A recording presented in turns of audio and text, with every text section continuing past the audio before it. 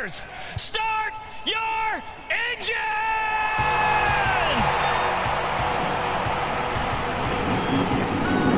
Welcome to the one place everybody wants to be. Victory Lane, your source for news, analysis, discussion, interviews, and more from the world of NASCAR. Now, here's your host, Davey Siegel. Welcome back, party people, to the place everybody wants to be. You know it, you love it. It, of course, is Victory Lane. And today, it is the Johnny Patterson and Johnny Allen edition of the show. Johnny Patterson, looked it up, 20 career starts in the 58 car, 4 career top 5s, no wins.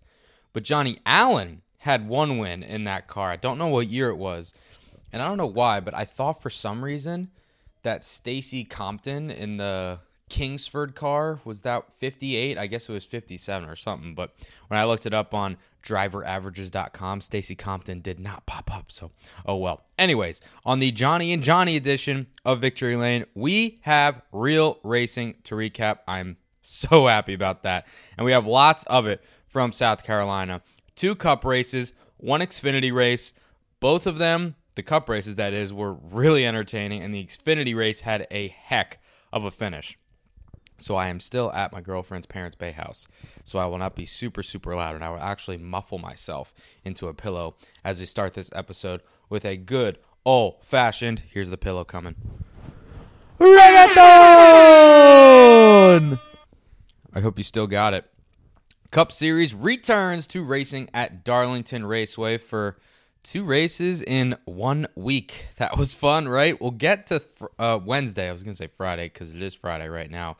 But Sunday, this past Sunday, we had the Real Heroes 400. Kevin Harvick dominates the race, leads the most laps, and wins. A big, big day for him. Win number 50 of his career. He passes his friend and owner, Tony Stewart. He's now tied with Hall of Famers Ned Jarrett and Junior Johnson on the all-time wins list. And it's a milestone victory for him, a really dominant car, like I said. But how about the day overall? Because, as I mentioned, led over 100 laps, was by far the quickest car of the day in that Busch Light Ford for Stewart-Haas. And getting that milestone victory, that is a big, big day for him. Yeah, well, the first thing I want to do is just thank everybody from NASCAR, all the teams and the whole industry for getting us back on the racetrack. I think everybody in this garage is so excited to be here. I was up at 6 o'clock pacing around my porch this morning, trying to decide when I was going to leave. So I was excited to get back in the car. Today was just a well-executed day. We were fortunate to, we had the first pit stall, kept our track position all day, and were able to, have a good Busch Light Ford and have good restarts and do everything we needed to do to keep our track position. And in the end, that was the key for us. We had a fast car, but staying out front was the key to the equation. Of course, there were no fans in attendance, and you can kind of tell pre-race and post-race, but during the race, you couldn't really tell the difference. The thing is, though, when Regan Smith and Fox Sports came over with the boom mic to interview him after he won, and he climbed out of the car on the front stretch, and then he went to Victory Lane afterwards by himself wearing a mask, that was the weird part, because, as Kevin says right here, that was something that he missed. The weirdest part of the day for me was getting out of the car and not hearing anybody cheering. I think as you look at that, the part in the car was really not that much because, when the engines are running and things are running, it's, you're just in your own little world in the car. Look, I've been around the steel for a long time. This is not like anything I've ever experienced, but I can tell you that it's very similar to, coming back after 9/11. But that day had, just 100,000 fans in the stands, and now you have no fans. So the practice and in the car part are something that we can all figure out. The part of not having any fans in the infield for me, that kind of took some of that enthusiasm of the win away, just because of the fact that you weren't able to celebrate with the crowd. And so for me, that was really awkward because I feed off of that stuff and enjoy those types of moments. And for me, didn't really know what to say after the race because it's just such a unique situation that we're in. I mentioned that he tied 2 Hall of Famers in Ned Jarrett and Junior Johnson. he doesn't really want to talk about legacy because, as he says here, it's kind of one of those things that you don't really think about or know until you're done. But the fact that he's up there in that list and in the same breath as those guys, that holds a lot of weight. Well, when you say those two names, obviously they're a huge part of guys who help build this sport, and obviously Hall of Famers. And it's just an honor to have your name next to them. So for me, it's a little bit surreal, I guess you'd say, because of the fact that you don't really like it things. But it would be disrespectful to not give those guys credit for what they do, and what a huge honor it is to have my name sitting next to them. So I've been fortunate, especially since I've come to Stewart-Haas Racing. This was 27 wins together with this group of guys, and I think that experience today of going into our 7th year here has really paid off. In getting our car right, making adjustments on our car, rebounding from the adversity of a bad pit stop, and all the things that came with the day turned into a race-winning day. And that says a lot about the experience of our team, the depth that we have, with everything that Gene and Tony give us. It's just been a lot of fun to drive fast race cars, and to have your name next to those guys goes to show you how fortunate I am to be able to ride in those fast race cars, and we've been able to capitalize on a few. This was the first installment of the post-race Zoom teleconference Matt Humphrey at NASCAR ran. He did a great job. I know you're listening, Matt. Of course he's not. But anyways, I actually got to ask a question, which I was kind of shocked about. Sorry for the background noise. You can thank Jim Utter for not muting himself on the Zoom call. I asked him about Matt Kenseth because I was curious. Matt Kenseth got a top 10 finish in his first race back after over a year on the sidelines. Also, shout out to Tyler Reddick and John Hunter Nemechek for getting top 10s on Sunday as well. But how does this guy come out of retirement, even though he didn't use that word, beat up with these younger guys, get a top 10 finish, and he was passing like champions. He was passing Logano earlier in the race. He was passing his teammate Kurt Busch, and although Kurt finished third, and we'll hear from him in a second, he has already elevated that team, I just think cachet-wise and knowledge-wise. So I wanted to see Kevin's perspective on Matt Kenseth, and here was his answer. Hey, Kevin, congratulations on the win. You've obviously had the old guys rule moniker, and that's been a thing of yours, and that paid dividends today. I'm curious as to what you thought of Matt Kenseth's performance, earning a top 10 today in his first start with the package and at a tough racetrack of all places. I know you raced around him a little bit today, but what did you think of him? Send the question to Matt Humphrey. Okay, thank you. Here's the thing about Matt Kenseth. He should have never quit. Matt Kenseth was winning races when he retired. So, I think as you look at that whole situation of when he got kind of moved out of Gibbs, Matt Kenseth is going to be a huge part of that race team and making Chip Ganassi Racing better. He's going to be great for the sponsors. And, I think as you look at that, experience and skill, go a long way in our sport. So if you have those two things like Matt does, you're going to be successful, and you don't just forget how to do that. So Matt's a pro, and a very good one at that. That answer actually kind of made the rounds on social media because he said, as you heard there, he shouldn't have never quit. And I feel like when he said that, Matt was listening, and he was like, well, Kevin, I never quit. But at the same time, he kind of did because he did have a ride, but then he was like, I'm good, and that's the whole thing. Race-winning crew chief Rodney Childers on the setup and strangeness of the day.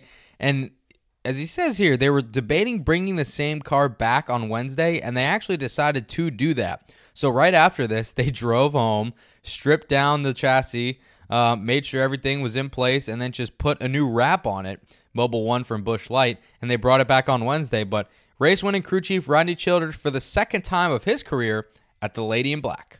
Yeah, it was a good day for us. We had I guess you call it a good car off the truck, and we were able to roll through tech first this morning and able to roll it straight to the grid and relax and just think about the race and what the racetrack was going to do over time and the things that we needed to be prepared for and that kind of thing. And, we had a good car at the beginning of the race. We thought being a little bit too tight and we had to free it up for a while and got it pretty good through the middle of the race. The guys on pit road, were awesome all day. We had great pit stops, and we had one slip up and got us back there in traffic for one run. But Kevin was able to, fight back through there just a little bit, and then we were able to have another couple pit stops and cautions that the guys were able to knock it out of the park and get us back in the lead. And that was really key to get us back in clean air and track position and have control of the race. How about runner-up Alex Bowman? Pretty solid run for him, I'd say. Pretty solid couple days. Hendrick had a heck of a day too, but this comes right after he signed a contract extension of 1 year through 2021 with Hendrick Motorsports. And it was an up-and-down day for their organization as a whole because you had Jimmy Johnson, who's going to win stage 1, and he's back, everybody, and then he crashes on the last lap of the stage. I'm like, oh my God, what are you doing? And William Byron, he won that stage, and then he was running well in the second stage, and he was trying to get by Denny Hamlin, I believe it was, and he had a loose wheel from the prior pit stop and slammed the wall and then spun out, and his day kind of spiraled out of control. Chase Elliott had a solid run on Sunday, but Alex Bowman was the one that led the Hendrick Motorsports Brigade with a second-place run. Yeah, it was great to be back. Obviously a little different, but felt really good to get back in the car. Really, we're really strong on short runs right off the bat. Just got tight as the runs went on. Freed it up quite a bit throughout the first 2/3 of the race, and got the car pretty good. Then I kind of leaned on the wall a little bit and hurt us there at the end, but just a little bit off. I felt like I didn't do a great job of knowing what I needed to be able to beat the 4 there on long runs at the end. I felt like if I could have gotten in front of him on the short run, I could have held him off with clean air, but I didn't really know I could get the car free right on the wall or get it tight by turning down off the wall a little bit. And I didn't really know which direction to go on that last change. So I got to do a little better job there, but really happy with everybody at Hendrick Motorsports and ChevyGoods.com and NOCO to come off of a little mini off season there and have 4 cars that were all really strong and have a good solid day like that. It means a lot, and can't wait to get back here on Wednesday. Third place was Kurt Busch. He was actually my pick coming into the day, and he said that he could feel the fans through the television cameras, which I literally laughed out loud at. But third place for him ain't too shabby. He was my pick because he was a veteran, and he's had a lot of success here before, and he's won at Darlington before, I'm 99% sure. But a lot of people just associate him and Darlington with Ricky Craven, which frankly is fair and right to do. But I knew that he was going to have a fast hot rod coming in because experience plays a lot, especially in this certain scenario. Wow, this was a great feeling to be able to have such a good car with a good team at Chip Ganassi Racing, and to be out there with no fans, but yet I could feel them all the way through the television cameras, out there racing hard and just trying to put on a good show. And I think we were a third place car with the Monster Energy Chevy. We were a little tight to start the race, and that pace that Kevin Harvick had for the first 10 laps was tough to beat. And Bowman was really quick. His setup, like from Fontana, helped him here today. We had a really good run at Fontana. And so to dance with the lady in black, I'll take a third place finish. It was great to be out there and to race 200 miles an hour and to feel G-forces again and to have a day where I was out there working and being part of a team. And so, again, just thanks to Matt McCall and everybody making good adjustments, and it felt good all the way through with good teamwork. I also highly encourage you guys, once you're done listening to this fine podcast, to go over to the Dale Jr. download if you haven't already and listen to the Kurt Busch appearance on that show. It was, I listen to that show every single week, and I listen to every show that Kurt is on because I just consume all the NASCAR podcasts in the space. But that conversation was so incredibly captivating for me. I don't know why. I think maybe because Kurt opened up a little bit and Dale got him to kind of reflect on things, but that was just really cool. So I encourage you guys to give that a listen. NASCAR Executive Vice President and Chief Racing Development Officer Steve O'Donnell, Odd Steve as we call him, OD, gave us his perspective on how everything went on Sunday, which I got to hand it to him. It was pretty flawless. First of all, I think you've heard it, many times, but sincerely appreciate all the frontline workers, especially in this area, allowing us to come back. Kerry Tharp and his team did a great job. Things actually went smoother than we could have expected, getting all the teams in, and inspection went well. So all in all, really good day for the sport. Excited to be back. Hopefully the fans enjoyed it on television. Surely a little odd not having fans in the stands, but know that the fans were with us in spirit for sure. There were no mask issues, no crew members or anybody on the premises refused to wear them. There were no distancing issues with the teams. There was only one time when the spotters were maybe a little bit too close together, and they radio communicated to those specific spotters to spread out. And the TV angle that kind of went viral on Twitter of the spotters, that was just a bad angle because Hannah Newhouse, who's a prior guest on this show and a wonderful friend of mine, tweeted out a video of the spotters on the spotter stand, and they were 6 to 8 feet apart, all of them sprawled out across the front stretch grandstands. So everything went well, according to Steve O'Donnell. So what now? Yeah, so what now is the same that's been in place prior to us even going back racing. So this wasn't a let's just show up at Darlington and race once and then we'll figure out a plan. The teams are all aware of what they need to do. Most, if not all, the teams have a road crew that is separate. Talked to Chad Knaus this morning. He has not even been in his shop, hadn't even seen the car until they unloaded today. So the drivers will be in the same boat, self-isolate. They will report, anyone will report any symptoms to us through the roster. We'll be able to track that. And then we'll also have another go-around when we come into the track on Wednesday, when I'm talking about just Cup, to do this all over again and make sure everybody's racing in a safe environment. We'll get to Wednesday in a second, but I really just, I'm one of those guys, and I think everybody is, you're really hard on NASCAR when they don't do something right. And I think that stems from a place of wanting it to be better, right? But when you're first to criticize, you got to be first to praise. And I have nothing but praise for what they have done. I mean, especially dealing with all of the rain that they had for the last 5, 6, 7 days almost at Darlington, and doing everything they possibly could to get the races in, how they presented them on television. Give a kudos to NASCAR on Fox. I'm a company man through and through with NBC, but Fox did an incredible job. You could not even tell that the broadcasters were calling that race remotely. The camera angles were great. Everything about it was great. From the racing on track to the way that TV produced and disseminated the information. I didn't listen to the MRN radio broadcast, but I'm sure they did a kick-ass job as usual. Steve O'Donnell and NASCAR, they deserve a lot of credit. And I think, I forget who it was, but somebody with the NBA hit up Steve Phelps and basically was like, somebody has to be brave enough to go out on that plank and try this first, and we are all rooting for you. And the ratings came back. I think it was a hair over 6.3 million people watched it. I expected it to be higher, frankly, but that is not bad at all. So they waited a couple days, had some issues with the rain, and came back for some Wednesday Night NASCAR. Oh, my favorite. Where to even begin here, I do not know. The event, I call it an event because it was not just a race. It was more than that. The event, it was so entertaining from start to finish. You had comers and goers. You had tire strategy. You had a lot of fall off. You had tempers flaring. You had beating and banging. You had hilarity that ensued. You had animals on the racetrack, all on a Wednesday. Like, that doesn't happen. That's why I was so excited about this Wednesday Night NASCAR thing.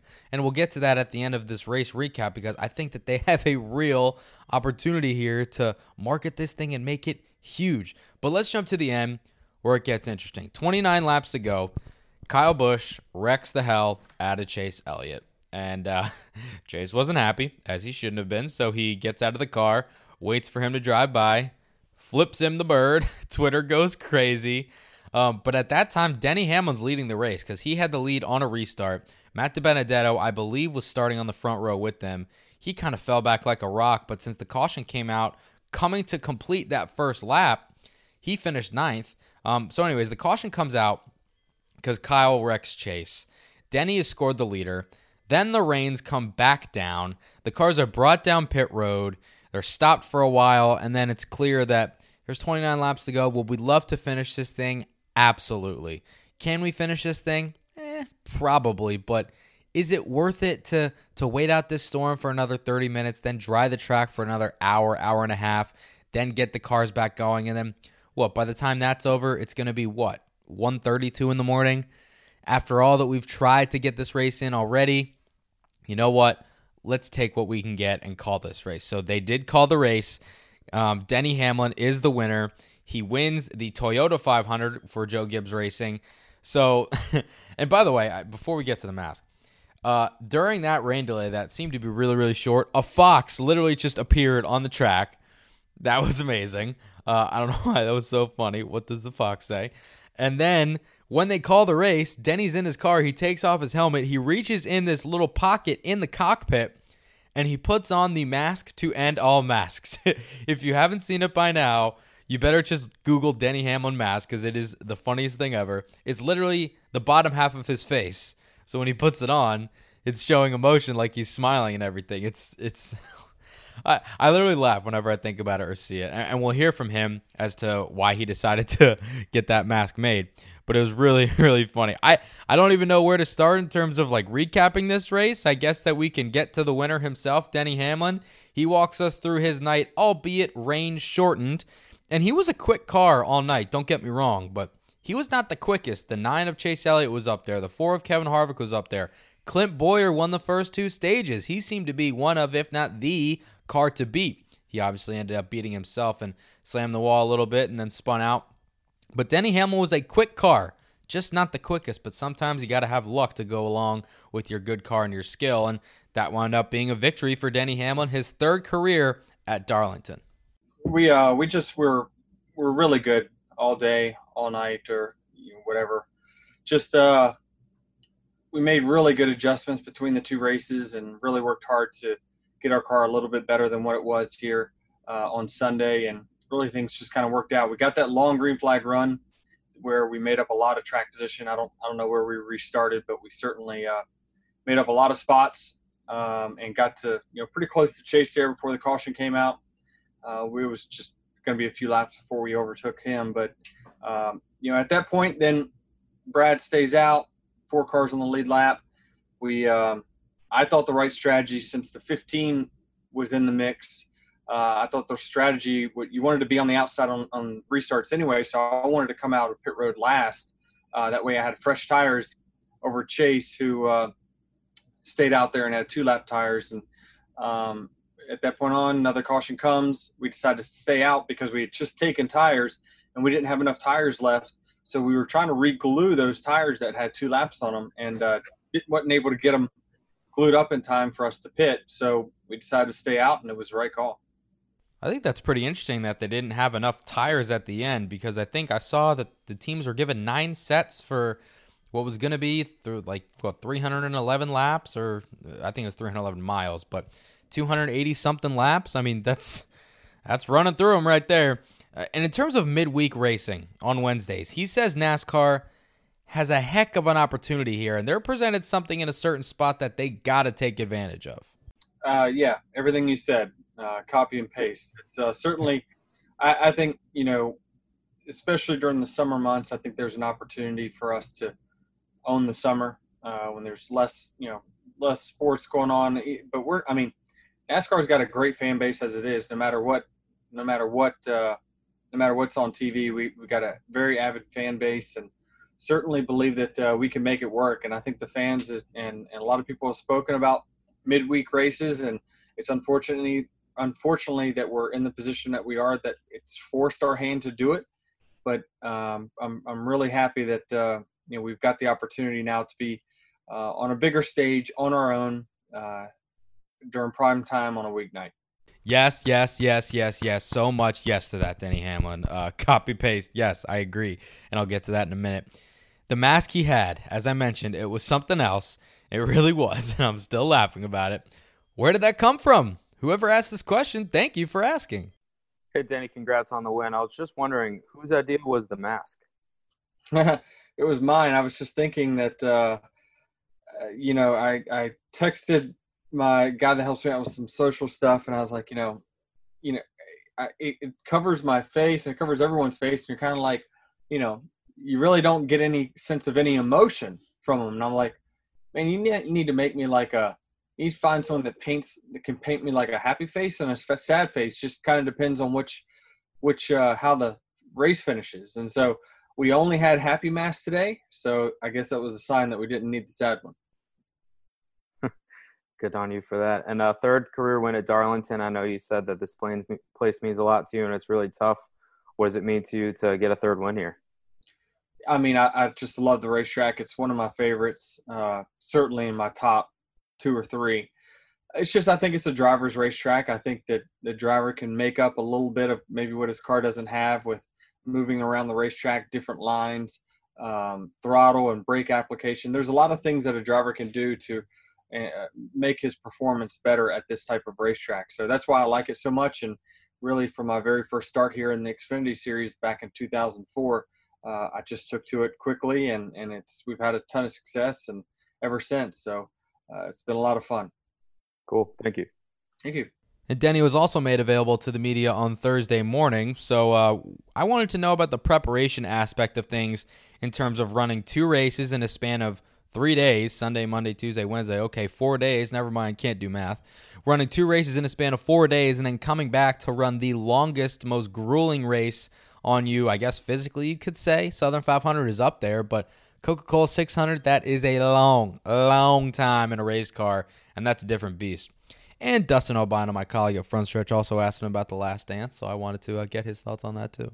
Hey, Denny, you mentioned you're in the best shape of your career right now, but with more races within a small time frame, do you do anything differently hydration-wise during the week, especially leading into the 600 on Sunday? Yeah, I mean, I will. I'll just kind of load up as much as I can on water and some other fluids going into the weekend. I don't think it's going to be too humid on Sunday. I think there will be some overcast, so it won't be too bad. But, I mean, 600 miles is a long time for any racetrack. So you gotta take your physical health seriously, and anytime you're dehydrated, you're not performing at your optimum level. So I'll do my part, and hopefully we got a fast enough car to win. Also, just following up on Dustin's question, you weren't asked to be in The Last Dance, were you? No. I my relationship with him, is a little different. I don't have any of the firsthand stories about being teammates or in the management, but I just enjoyed, the dialogue of the people that were there and hearing their side of the story and hearing how things went down. And of course, the video that they pulled has been around for years, but hearing people talk about, during that moment, this is what was really going on. That to me was the most intriguing part. Yeah, me too. Thanks, Denny. How about race-winning crew chief on Wednesday, Chris Gabehart, on the tire strategy that happened at the end? Because before that final caution came out, which wound up being a red flag, and then they called the race, there was a lot of differing tire strategy that went on because teams were running out, as you heard Denny say. So Gabehart made the call to stay out, try to win that way, and, well, it paid off pretty well, didn't it? Yeah, so we actually got ourselves in a little bit of a tire crunch there, and when we had that caution that trapped a bunch of cars a lap down, Denny felt like he wanted to use our last set of tires there to get just a couple lap advantage over the 9 and restart 4th. There was a lot of strategy going on there, and it put us because that was our last set of stickers, but we were taking off what had only had a lap and a half on them. So those were going to be the set that we'd put on if we really needed them. They were going to be lap and a half scuffs. And, it takes a little bit of time once you glue them up to get the lug nuts where they're confident that you can do another pit stop. You can't just put those tires right back on in 12 seconds. It takes a little time. So I wasn't 100% certain that we could have a flawless pit stop there. And if we had a lug nut knockoff, it would kill our day. And then on top of that, we had seen some cars stay out. The 19 stayed out with 10 laps, old tires, and was actually able to lead a good portion of the race. So after doing it, so clearly clean air was really important. And I knew how good our car was. So I felt like we could hold them off for a few laps if we needed to. And then the last bit of it was we knew rain was in the area. It was going to rain any minute. So there were a lot of things that went into it, but the bottom line was I felt like we needed the lead right there, so I just stayed out. Runner-up Kyle Busch told us about the Chase Elliott incident, and as he says here, their relationship is cordial. He made a driver error. It was a mistake. You saw Jimmy make a mistake on Sunday. He's a 7-time champion. He's the greatest stock car driver of all time. He made a mistake. His fault.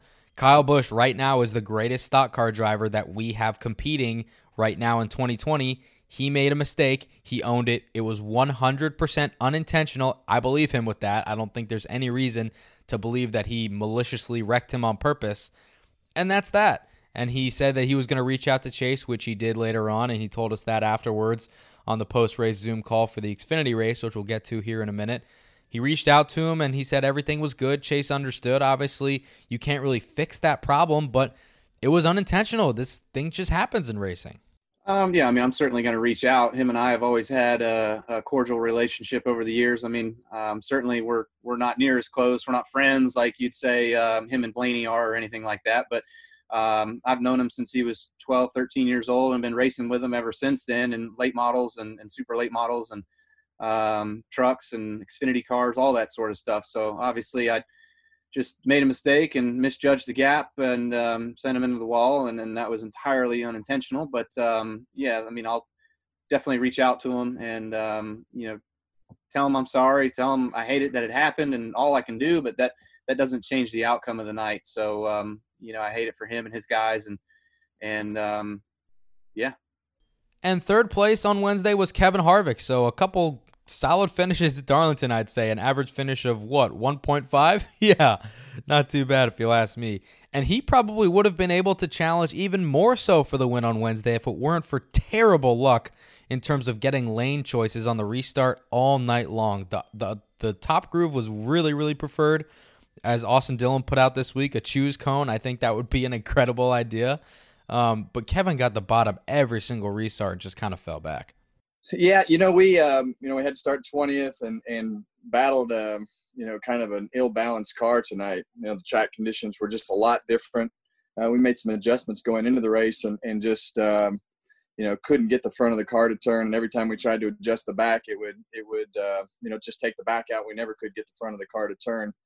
I had to use a lot more throttle tonight and the things I could do with the car Sunday just I couldn't do tonight. So they kept clawing and fighting, and in the end we had a great pit stop on the last pit stop, and we're in position to have a chance to win the race there, and it rained, but the whole night we wound up restarting on the bottom of the racetrack, and we'd lose 3 or 4 spots every time we'd restart. So we definitely didn't get the good end of the draw on the restarts, but in the end our Mobile One guys did a great job of just battling, and sometimes you have great nights and sometimes you have nights you have to battle, and it was a good 2 days in Darlington for us.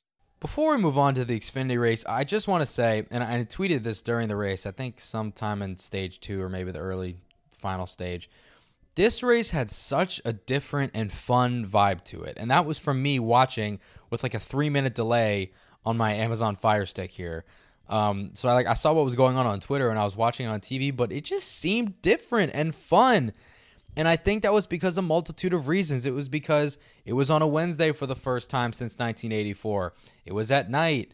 There was no fans. This was all different. Nobody was really knowing what to do with themselves because there was nobody there. Everybody was watching. It just seemed different. You know what I mean?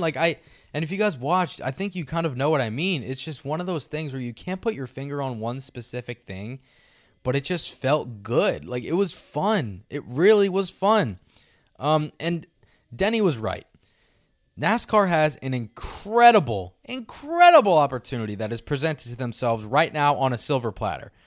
They have a chance to own the spotlight for however many years to come on Wednesday nights. Why not? It's not feasible to do. It's so feasible. What else is going to be going on in the summer on Wednesday nights? Baseball. That's it. That's literally it. You're going to compete with baseball? Fine. You can beat baseball head-to-head one night a week. You can do that. Unless you have the World Series champion Washington Nationals and the widely hated Houston Astros and Scherzer's pitching Verlander, you're going to win. And maybe it's not even about winning. It's just about trying new things. It is so feasible. Okay, hypothetically, right? You're out on the West Coast doing the West Coast swing. And all this is about limiting costs for teams and making the schedule shorter so you don't have to compete against the NFL when it comes up in the fall, right? Right. Glad we're on the same page with that and the finances, okay? Instead of spending 3 weeks out on the West Coast going back and forth and back and forth and back and forth and hotels and rental cars and all this stuff, here's an idea. You can go Sunday, Wednesday, Sunday and be done. Done. You go to Vegas on Sunday. You go to Phoenix on Wednesday. You go to Fontana on Sunday and you're done. And guess what you did? You ran 3 races in 1 week. You limited costs because the drivers didn't fly all the way back 2 separate times. They stayed out on the West Coast. All the teams did the same thing. You didn't have to get new hotel reservations. You stayed there for a week. You cut costs by 66%? Something like that. And you got more racing in a small period of time. And for fans out there on the West Coast that don't have a lot of NASCAR to watch or go to in person, you can say, hey, look, you want to take some PTO? You want to take some vacation days? Do it and follow us all around the West Coast because we're going back to back to back. Huh? How about that? Maybe not even on the West Coast. You can do it on the Eastern Seaboard. May I present to you another hypothetical? Thank you for letting me do that. Darlington, Charlotte, Martinsville, Bristol, Richmond. What do those tracks have in common? They're all close together. They are all within driving distance of each other. So hypothetically, you can do what you did this week. You go to Darlington on Sunday, Charlotte on Wednesday. You can go back to Darlington on Sunday. You can do any variation. You can go to Martinsville on Sunday, Bristol on Wednesday, Richmond on Sunday. I don't care. It's feasible. Do it. It's so easy. It's there for the taking. What fan is going to say, oh, I don't like this. I want my Sundays to be all about racing. That's what I grew up on. That's what I want. Bullshit. Who cares? Stuff changes. Sorry for the language, but this shit will work. Condense that shit. Seriously, it's going to work. It will cut costs for everybody, which we need. It will create more interest for everybody, which we need. It will make more racing in less period of time, which we need. What is the negative here? What is it? I don't know. Is the negative that when coronavirus is done and there's fans that are able to come back to races? Is the negative that on a Wednesday night you don't know how many fans you're going to get to show up because on a weekend you'll get more? Fine. That is a very, very valid point. You know what I say to that? You don't know until you try. And I think Steve Phelps and the NASCAR brass that have been working their butts off the past couple of years, they have been willing to try and willing to admit that they have failed at certain things. And for that, I commend them. I hope that you listen to this and please try it. I'm pleading with you. This is going to work. It can't not work. It makes too much sense financially to not work. So try it because I had a freaking blast on a Wednesday night doing nothing else in my life, watching NASCAR on TV with guys flipping the bird, people being pissed off at each other, laughing my butt off with the rest of the NASCAR community. And guess what? That wasn't even me being there. Imagine if I was there. Imagine if fans were in the stands and Chase Elliott flipped the bird at Kyle Busch on a Wednesday night and everybody's talking about it at work the next day at the water cooler. Oh, did you watch that NASCAR race last night? Oh, no, what happened? Oh, I'm not a NASCAR fan, but I actually watched and it was pretty fun. This is what happened. Boom, you got new fans watching. I'm done. Rant over. I want more Wednesday Night NASCAR. Oh, all right. That was fun. I like that rant. Let's talk about this Xfinity race because it was unreal. Chase Briscoe wins the rain-postponed Xfinity race in an instant classic finish with Mr. Xfinity Series, Kyle Busch. I unfortunately was not able to watch this live, but what a freaking finish. Briscoe and Busch battling to the very end. The final lap was like that is quintessential stock car racing. I literally just got goosebumps as I'm thinking about that final lap. I'm not kidding. It was, I don't like to say this often, but that was an instant classic of a finish. The backstory here is something too. So Chase and Marissa unfortunately announced earlier in the week that they suffered a miscarriage and their daughter had passed away. Incredible emotion with that, right? I can't even fathom what they were going through. I can't even fathom what Marissa was going through and Chase having to get in the car. So what does he do? Chase goes out there, wins the damn race. Are you kidding? So he gets to the start-finish line, drops to his knees. He's crying. I can only imagine what that would be like if fans are there cheering him on, crying with him. I mean, God, I'm getting emotional now talking about it, and I wasn't even watching it live, but seeing it, oh, man, it was unreal. Chase is such a cool guy, too. I mean, I've gotten the chance to interview him a couple times, and he's just such a good dude. And to see him break down like that, I think that got everybody because he was such a nice guy. And as he said, I mean, this wasn't really a question of him racing because he always said that he was going to do that. But he did admit that throughout the race, even when he was taking the lead, he was still emotionally a bit out of things. I knew that in the car would probably be the best therapy, I guess you could say, but I didn't know really how my reaction was going to be. And truthfully, even the whole race, I was kind of out of it. For sure the last, 50 laps, just emotionally. I was kind of all over the place. But it was still good. I mean, obviously now it's, I'm super glad I came back and raced, but I don't think there was ever a thought of, not going racing just because that's what we do. And that's, the best therapy, at least for me and my family.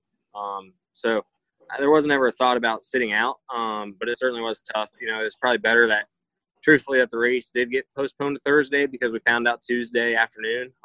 So it honestly was a blessing in disguise that it rained Tuesday. And was able to, get a couple days at home and then come down here. Kyle Busch, who finished second to Chase in that amazing finish, and Samantha Busch, they went through a similar situation. They obviously have their son now, Brexton, but they struggled to conceive, and they did IVF and everything, which Kyle touched on. He also kind of mentioned the public backlash, which in hindsight was pretty rude of just everybody to assume that they were not with each other or someone was having an affair or whatever. But Kyle touched on that as well because he's one of the only people that we know of, at least, in NASCAR to kind of share that experience. It wasn't more difficult to get in the seat. It was just more difficult with the world still going on around you, and we weren't quite as open about it at that particular time. So nobody really knew what was going on or what we were going through, but had all their own opinions as to what was happening and what was going on. So that was pretty disrespectful, but we're respecting Chase's privacy and everything. My wife, Samantha, actually asked me to reach out and find his phone number so we could reach out to them. And so we have their contact information. I'm just not sure if Samantha's reached out to her yet in order to talk to her about anything. And Chase also said that Samantha did reach out to Marissa about the situation, just to say that she's there for her and she understands what she's going through. I hit the wall off of 4 pretty hard. And, getting into 1, there was no way he was going to drive it any deeper than me. I wasn't going to let it happen. And to be able to drive back around him. And then, he almost got there in 3 and 4. But just feeling that weight on my shoulders, I knew what it would mean to my wife. So I like I said, I just knew that she was watching. I knew emotionally what she's been going through. It's been hard for me, but it's nothing compared to what she feels just because, it was inside of her, that connection, that motherly bond. So, just trying to do everything I could to be there for my wife. And I'm not the greatest at letting my emotions show and being there. So this is kind of my way of putting it all out there for her. Again, I mean, races don't get much better than that. Marty Smith on Twitter said that it was inspiring along with emotional and unbelievable. And I think that's a good adjective because it was something. I'll just leave it at that. I mean, that's why you love sports, right? It was just really, really touching to watch. And I mean, Chase talks all the time about his faith and his belief in God, and whether or not you agree with that or you're preaching all that stuff or whatever. I mean, just the fact that this guy got in there, did what he did, won. It's unbelievable. That's one of the coolest stories that I think you'll see among this pandemic in sports because stuff like that does not happen every day, right? So congrats to Chase Briscoe, and our thoughts and prayers are with you and your wife, Marissa, and your whole family as you go through this really, really tough time. It's unimaginable, but that win, I'm sure, have felt pretty damn good. So congrats to you, Chase. We have another race to preview, ladies and gentlemen. The Coca-Cola 600 from Charlotte Motor Speedway and another cup race that hopefully will follow on Wednesday if weather cooperates. Longest race of the season, coming off of 2 races at Darlington, 600 grueling miles around Charlotte Motor Speedway. I actually had to look up who the defending winner was of the Coke 600. It's Martin Truex Jr. I didn't even know that, but he led over 100 laps. I guess I just forgot. But he's a 2-time winner of this race because remember that one year, I think 2017 he won, and he led literally all laps but like 4 or 6 of them or something like that.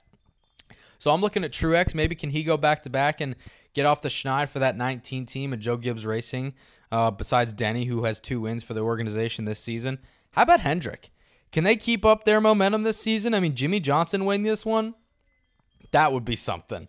I think that'd be more of a popular win than Chase Briscoe's win yesterday as I'm recording this on Friday morning. But, man, Jimmy Johnson winning the Coke 600, that would be something with hopefully a lot of eyes on the sport with not much else going on. Although they're going to have to go against the charity golf match with Tiger, Phil, Brady, and Manning. But you know what I'm going to be watching. I'm curious to see if Hendrick can keep up their momentum because Bowman is the best car in that stable right now. William Byron, I would argue he may be second. Like when you look at the stats, he may be.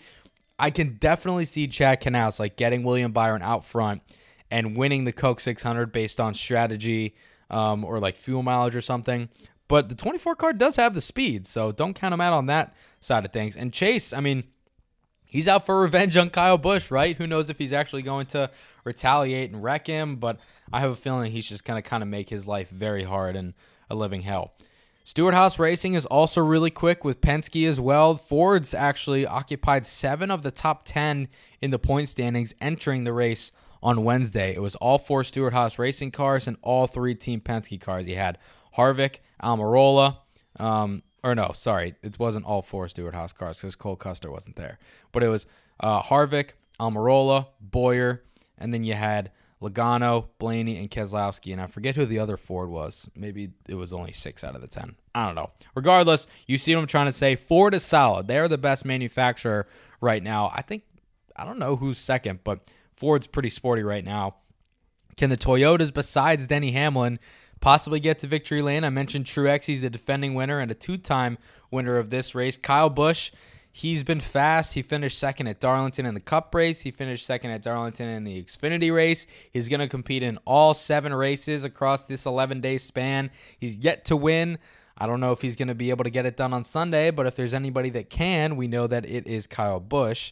But can they compete with the raw speed that Hendrick Motorsports brings? That's what I'm going to be looking out for. The race, you can catch it at 6 p.m. Eastern Time on Big Fox, May 24th, this upcoming Sunday. It's actually my girlfriend's birthday that day. Happy birthday, Rob. Her name is Robin, not Rob. I'm not dating a man. Let the record show. So I'll be in and out watching this race, and I'm sure she'll probably watch some of it, but she wants to spend her birthday not watching the longest NASCAR race of the season, which I understand. But I'll be watching some of it. I hope you guys will be too. Again, 6 p.m. Eastern Time, Memorial Day on Fox. Look nuts up the week. Cue that funky music, white boy. Roman, a men's digital health brand. Digital? Did I say digital? I meant digital. They will sponsor Ryan Newman in the Coke 600. I saw a funny tweet. It was like the 6 car with Viagra on it, an Oscar Mayer wiener on it, and now Roman. That's good. Garrett Smithley is going to make his Truck Series debut for Nice Motorsports at Charlotte Motor Speedway in the number 40 truck. NASCAR and IMG Arena are going to offer a virtual betting game to sports books across the United States. They've partnered with Penn National Gaming recently to have the NASCAR Finish Line app. They're doing a lot in the sports betting atmosphere of stuff. And my uncle who lives in Vegas keeps asking me for some NASCAR picks. And let me just say, I'm giving him some locks. So if you want some locks, hit me up. CarParts.com is extending their sponsorship of Michael McDowell for 2 more races. So good on them and Front Row Motorsports for getting another sponsor. And a Dale Earnhardt Sr. car auctioned off by Richard Childress sold for more than $425,000 at an auction. And thankfully, all of that money is going to go to coronavirus relief, I believe to some food banks. But regardless, he's not pocketing that money. He is giving that money away to charity. So good on Richard Childress for that. That will wrap things up for episode 58 of Victory Lane 2.0. Very packed episode, audio heavy, no guests this week, but we had a lot of racing to recap, so I wanted to run it all down for you. I might try to have some guests on in the future if we keep doing this multiple races a week type deal through June, maybe even July, who knows, and try to recap the races with them, because like this has been pretty fun by myself, but I can guess that you guys are probably getting tired of hearing my voice. So I will shut up. Before I go, please leave a rating and a review for this podcast on iTunes, Spotify, Google Play, SoundCloud, anything, anywhere that you get this podcast. I hope that we are there for your consumption. Peace and love, my dude and dudettes. Happy Memorial Day weekend. Thank you to all you veterans for your service. We sincerely appreciate you. This weekend is about you and you only. Again, we appreciate your service and we thank you.